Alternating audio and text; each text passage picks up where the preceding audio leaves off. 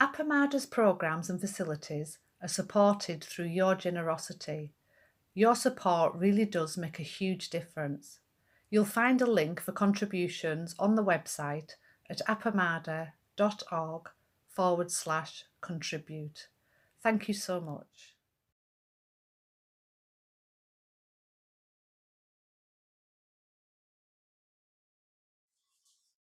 So my talk this afternoon is about the next section, main section of the Satipatthana Sutta, which is about mind and mental formations.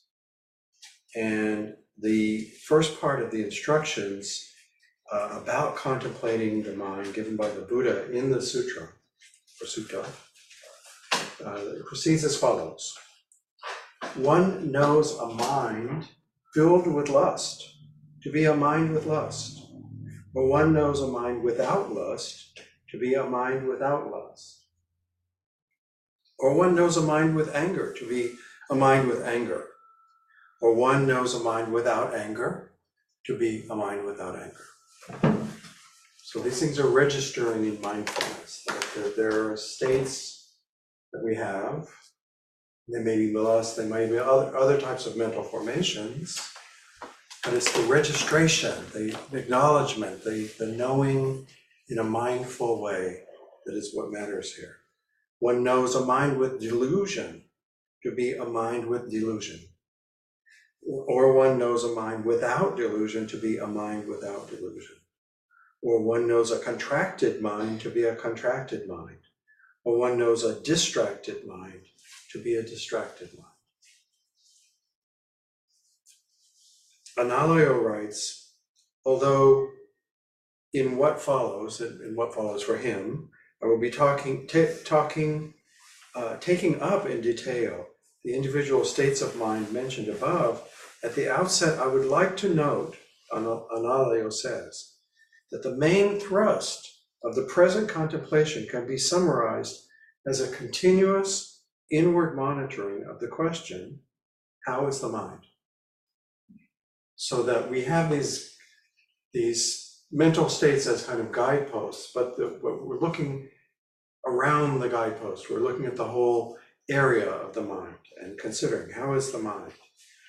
Whatever may happen outside, which is where all our attention usually goes, becomes secondary from this perspective. What really counts is how the mind reacts to it. This is what we need to keep noticing. It is such knowing of our own mind that is the chief concern of the present Satipatthana, for the purposes of which the actual mental states listed serve as aids or exemplifications. Earlier, this is me talking now, not Analayo. Earlier, I talked about the Vedanas, feeling tones of pleasing, not pleasing, or neutral, and the Buddha's warning about how thoughts and habits of mind proliferate if we don't give ourselves time to recognize the push of Vedanas coloring our experience. To me, lust, which may or may not actually mean in this sense sexual desire, although that's my usual understanding, corresponds to the first step of proliferation. That is how we carry things beyond wanting, we have a pleasant vedana, and then we let it proliferate into desire that becomes more embracing and takes up more of our mental capacity. Anger is a bit further afield, but still in line with the proliferation of unpleasantness to avoidance to anger. Analayo writes that as follows: whenever a distraction occurs, it could either involve some sort of desire. Now, this is distraction in the sense of, okay, I'm sorry, I'm doubling back on myself. When a distraction occurs, it could either involve some form of desire or lust, or else be related to the presence of some degree of aversion or anger. The third alternative is when the mind is just ambling around, a condition of distraction, not prominently colored by lust or anger. So the first two have gone away, but you could still be just ambling around mentally, and that can constitute a manifestation of delusion. I would suggest, in a slightly different way, that just as a neutral tone, neutral feeling tone, or Vedana, is a special case, as I was saying before, that it flips immediately into a kind of a pain. Because the neutral tone Vedana generates a kind of pain reaction that we call boredom, I would say that analogously, delusion is a kind of a special case. Lust and anger pull us into the whirlpool of reactivity, as we know, but delusion, particularly the delusion of the separate self, which I mentioned a little bit earlier about, in which the Buddha really had as a focus, is more like the scaffolding that lust and anger and other sort of things hang on. It's the primal delusion, and like the ocean that the whirlpool of reactivity arises in. The Buddha said that we are born wrapped in delusion, and that only by recognizing that condition can we start to peek through the wrappings. In recovery terms, you have to acknowledge that you've got a problem first, right? So, and that's what he is pointing to. Analayo seems to agree. He says the employment of these three categories helps to build a bridge from the contemplation of feelings, in particular to feelings of a worldly type. And I skipped over the section that he was writing about the distinction between worldly and unworldly reactivity feelings. Just because we don't have a month to talk about this. When lust is present in the mind, chances are that it comes accompanied by worldly feelings. Similarly, when anger arises, chances are that such arising is accompanied by worldly painful feelings. When delusion arises in turn, chances are that worldly neutral feelings are present in the mind. Working with this relationship can offer considerable support for recognizing the arising of these detrimental states. I'm still quoting Analayo there. Such recognition has to do with a basic task required by contemplation of states of mind. This task is to see through a particular train of thought and its related associations in order to discern the underlying mental current. For mindful recognition of our present mental state, the requirement is above all a clear recognition without getting involved in the details of whatever train of thought and related associations are taking place. A reminder, the question is, how is the mind? Not what is my mind focused on, but how is the mind? To continue quoting, since it is often precisely these details that get us hooked and caught up in a particular chain of thoughts, achieving such recognition is more easily said than done. Recognizing the feeling tone of our current experience often offers help for this task. It grounds awareness in the affective tone of our current experience.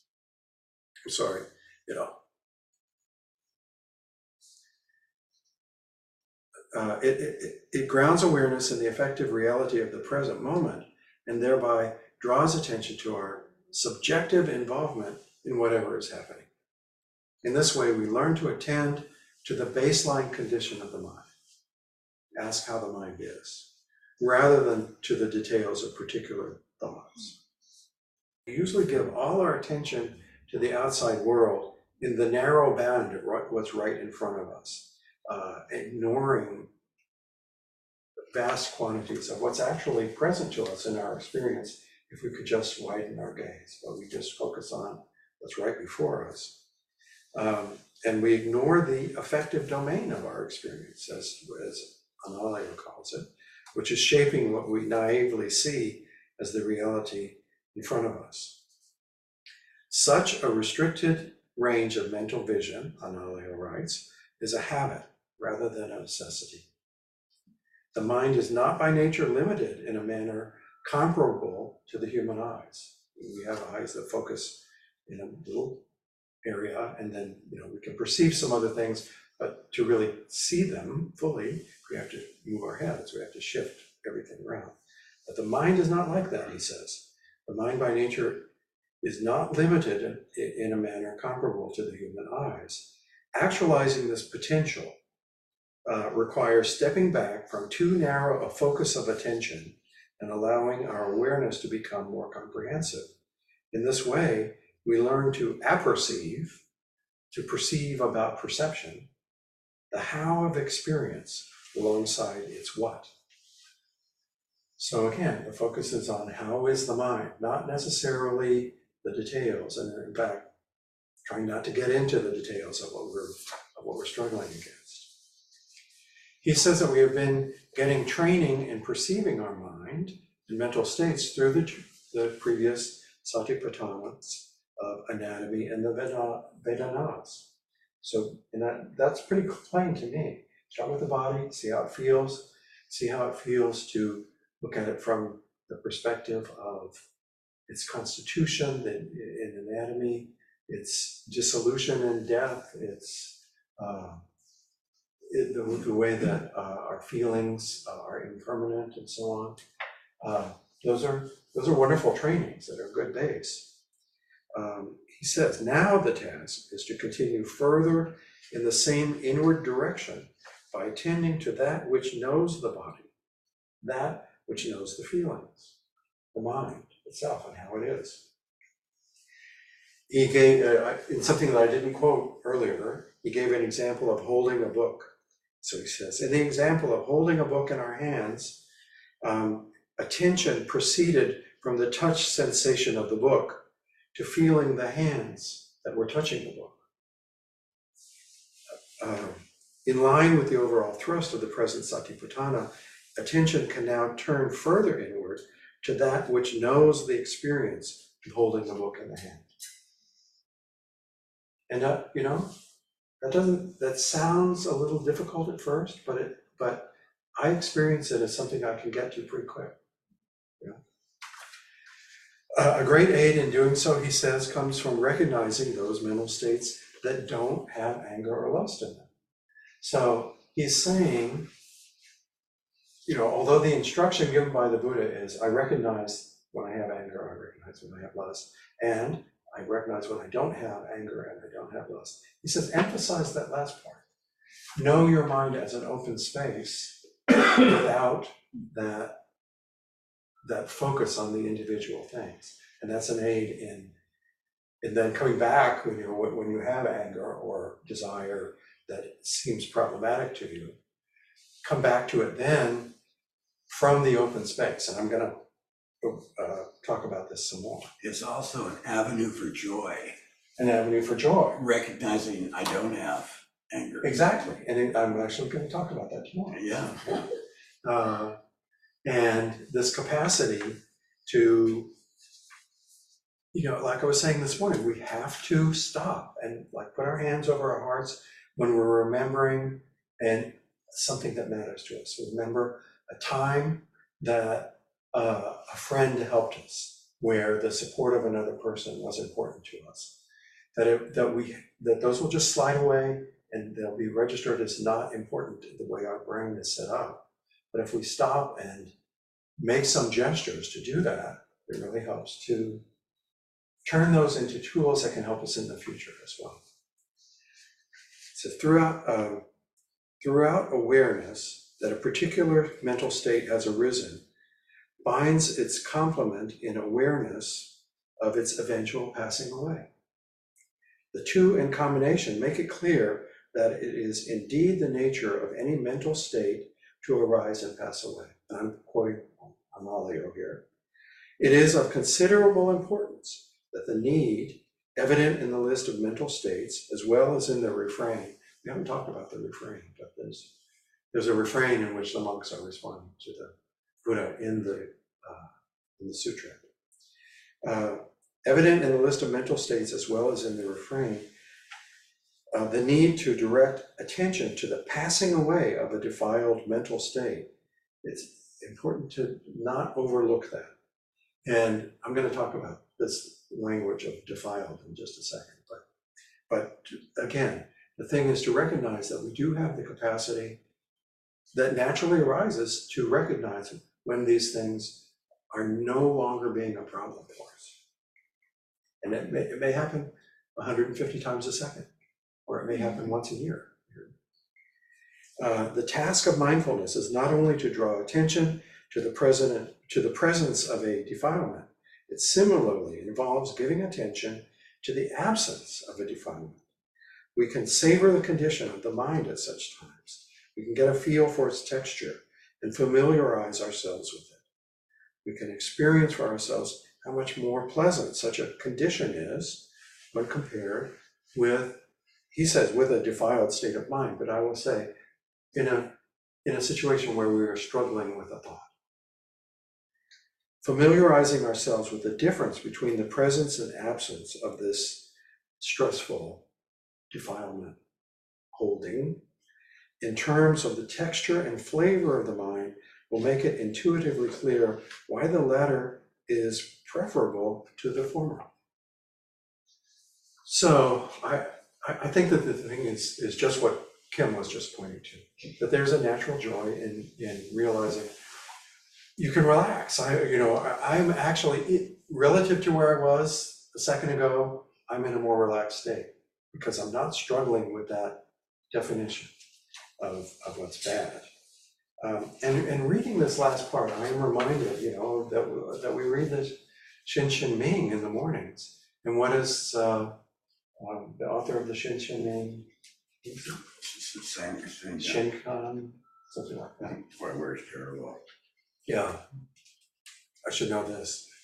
At any rate, Sing. Okay, Sing Khan. So I've heard it pronounced differently with the CH sound with the C. But I'm reminded that he says, what is it when we decide that something is good and something is bad? What is that? Make a hair's breadth of difference. Is that what you're referring to? Say it again, what is it? Whenever we make a hairbreadth of distinction. Was that? There's that, well, so the quote I have is, the struggle between good and evil is what?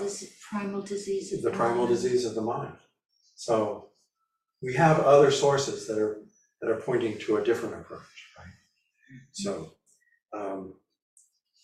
in Mahayana Buddhism, there's a different language around this kind of mental space as being more naturally open and free, and that the difficulties that we encounter are seen as self-generated rather than good or evil, right? But just things that we struggle with, and that we can lay that struggle down.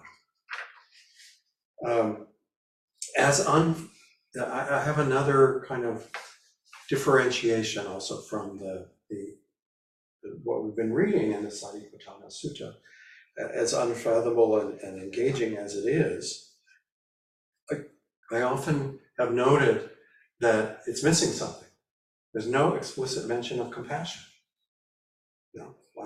Don't we have to? Isn't the Buddha talking about compassion and connecting with other people?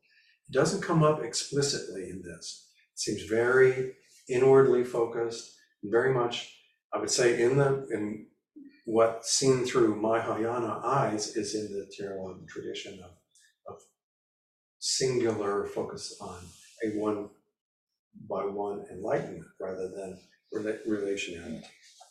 However, Analayo says, although it's not explicitly mentioned, there is, in the contemplation of the mind, a way to bridge the gap.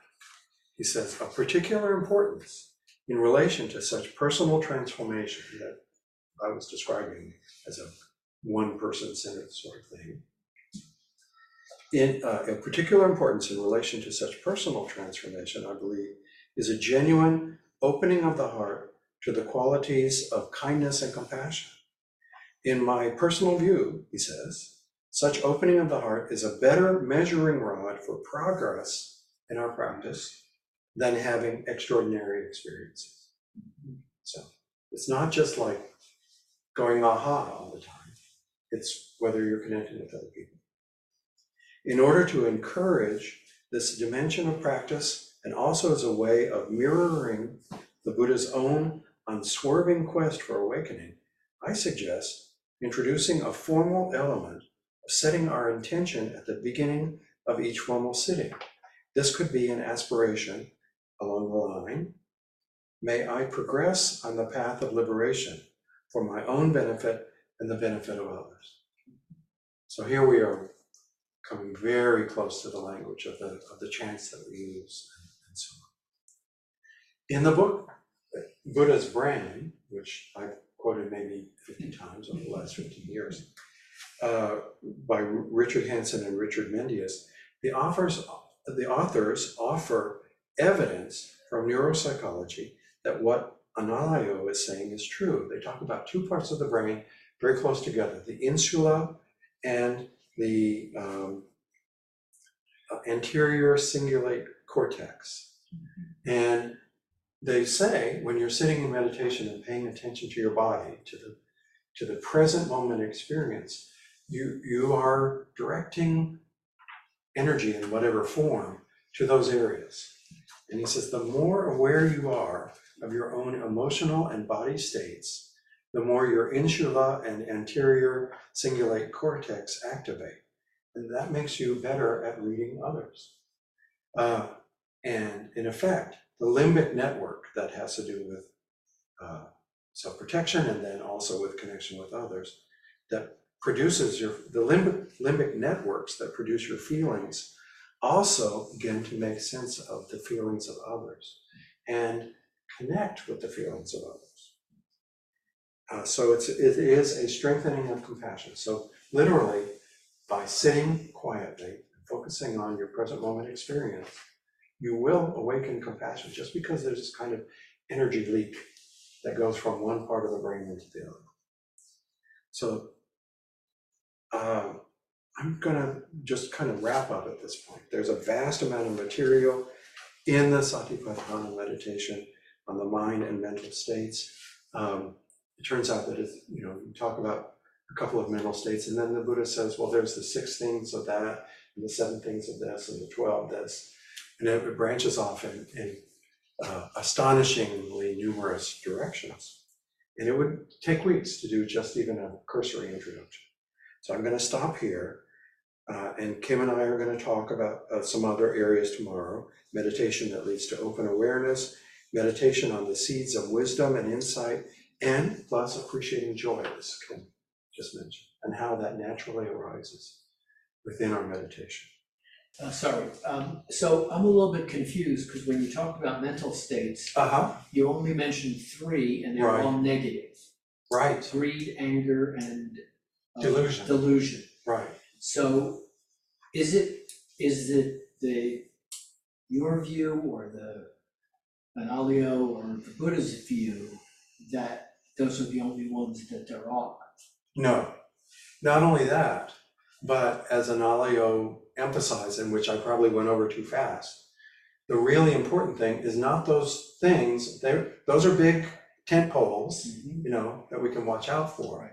But the important thing is not those particular things, and definitely not the details of them, but rather, one, the passing away of them. We can watch how they are there and then they go away. And that passing away is an important part of the meditation. And the other thing is, let's see, how does he put it?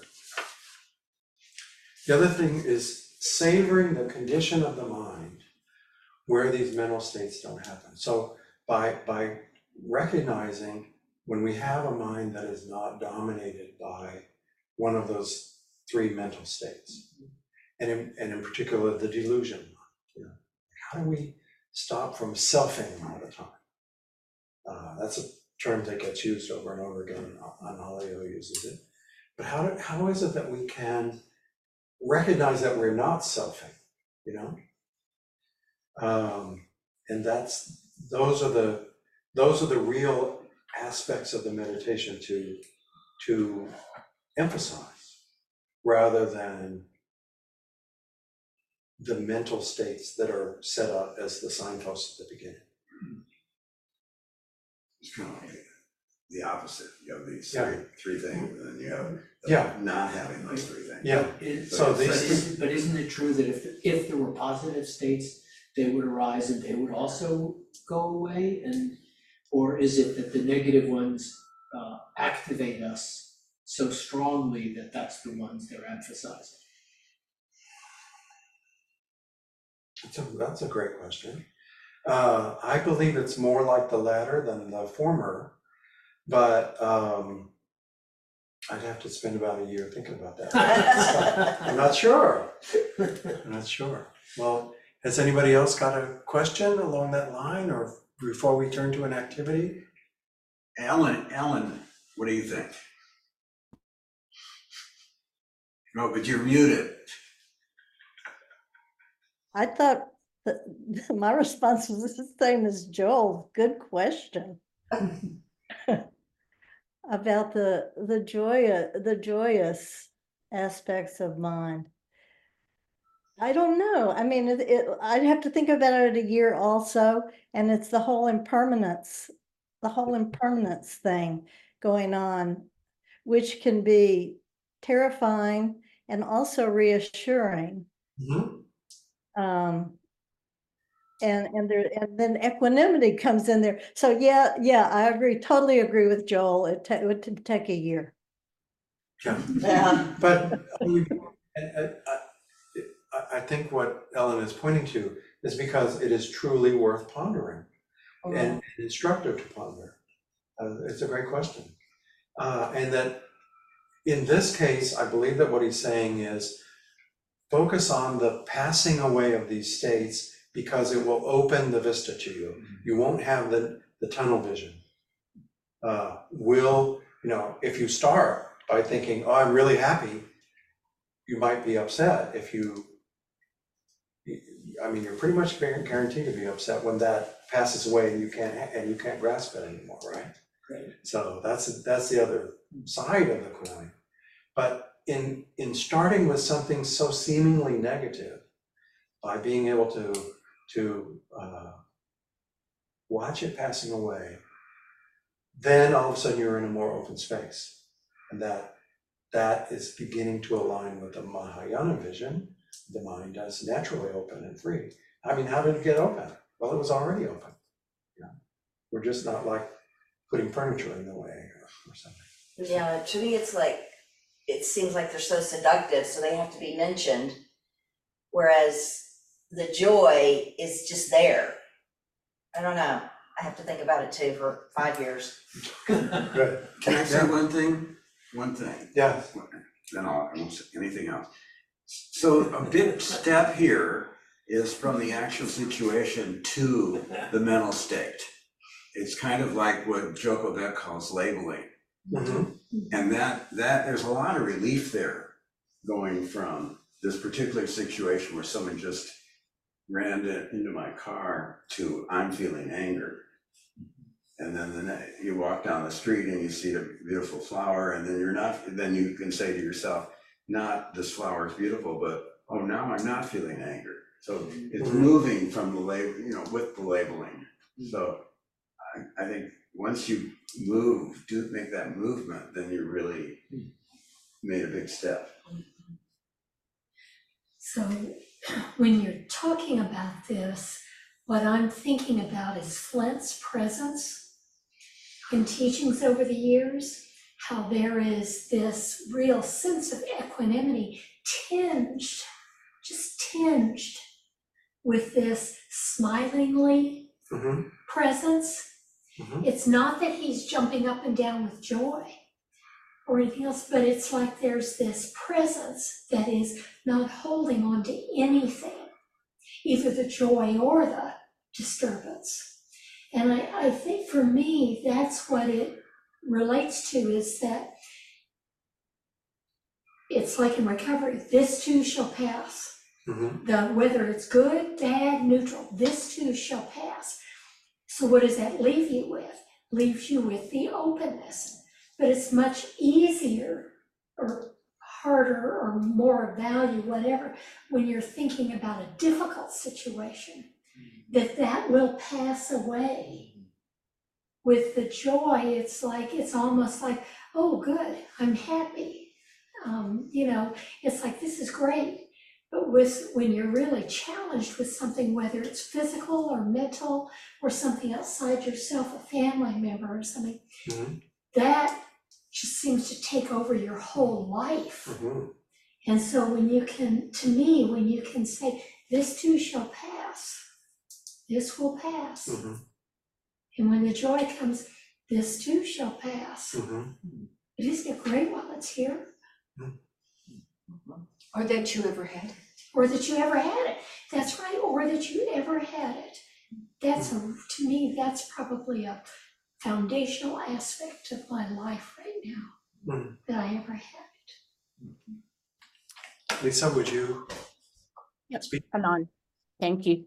So something that has been occurring to me over the last couple of days, that's related to this, or I make a connection with it, is the very powerful experience of openness and finding nothing to cling to when Flint read Hannah Emerson's poem, for those of you who were in query. And for me, it's like, oh, this is beyond, it's beyond anything, there's nothing to hold on to. So it introduced me to a really unique, for me, a really unique state of, I guess you would call feeling mind, where, oh, this is the experience of no emotion, in a way. It's, I don't know if any of you heard that poem, but everybody listening to it, we were just stunned. And Hannah Emerson is autistic. So automatically that puts another really interesting, aspect in there. But I guess for me, I'm saying I learned that what that feeling, that experience might be like of just observing. I could go on, but I hope you understand what I'm trying to say. Thank you. Well, does it feel okay to move on to the activity? Yes. All right, so let me just quickly read through this. So I think we've got time. I picture that we'll take about 5 minutes to get into the groups of 4, and then we'll have 20 minutes for the activity. Just sit for 5 minutes, and this will be in the chat in each of the rooms. Marla's got it to share. Sit for 5 minutes. First, pay attention to your mental states and take note when they involve grasping or aversion. You might want to call it lust and anger or something like that. Note how such states show up in your body. For the first, and then for the last minute or so of the 5 minutes, turn your attention to the spacious big mind that such thoughts arise in. And just see if you feel any different, anywhere in your body, or how your mind feels contemplating a more open space. And then in the group, take 2 minutes each to share your experience with the others in your group, and then use the remaining time to reflect back what you have heard from others.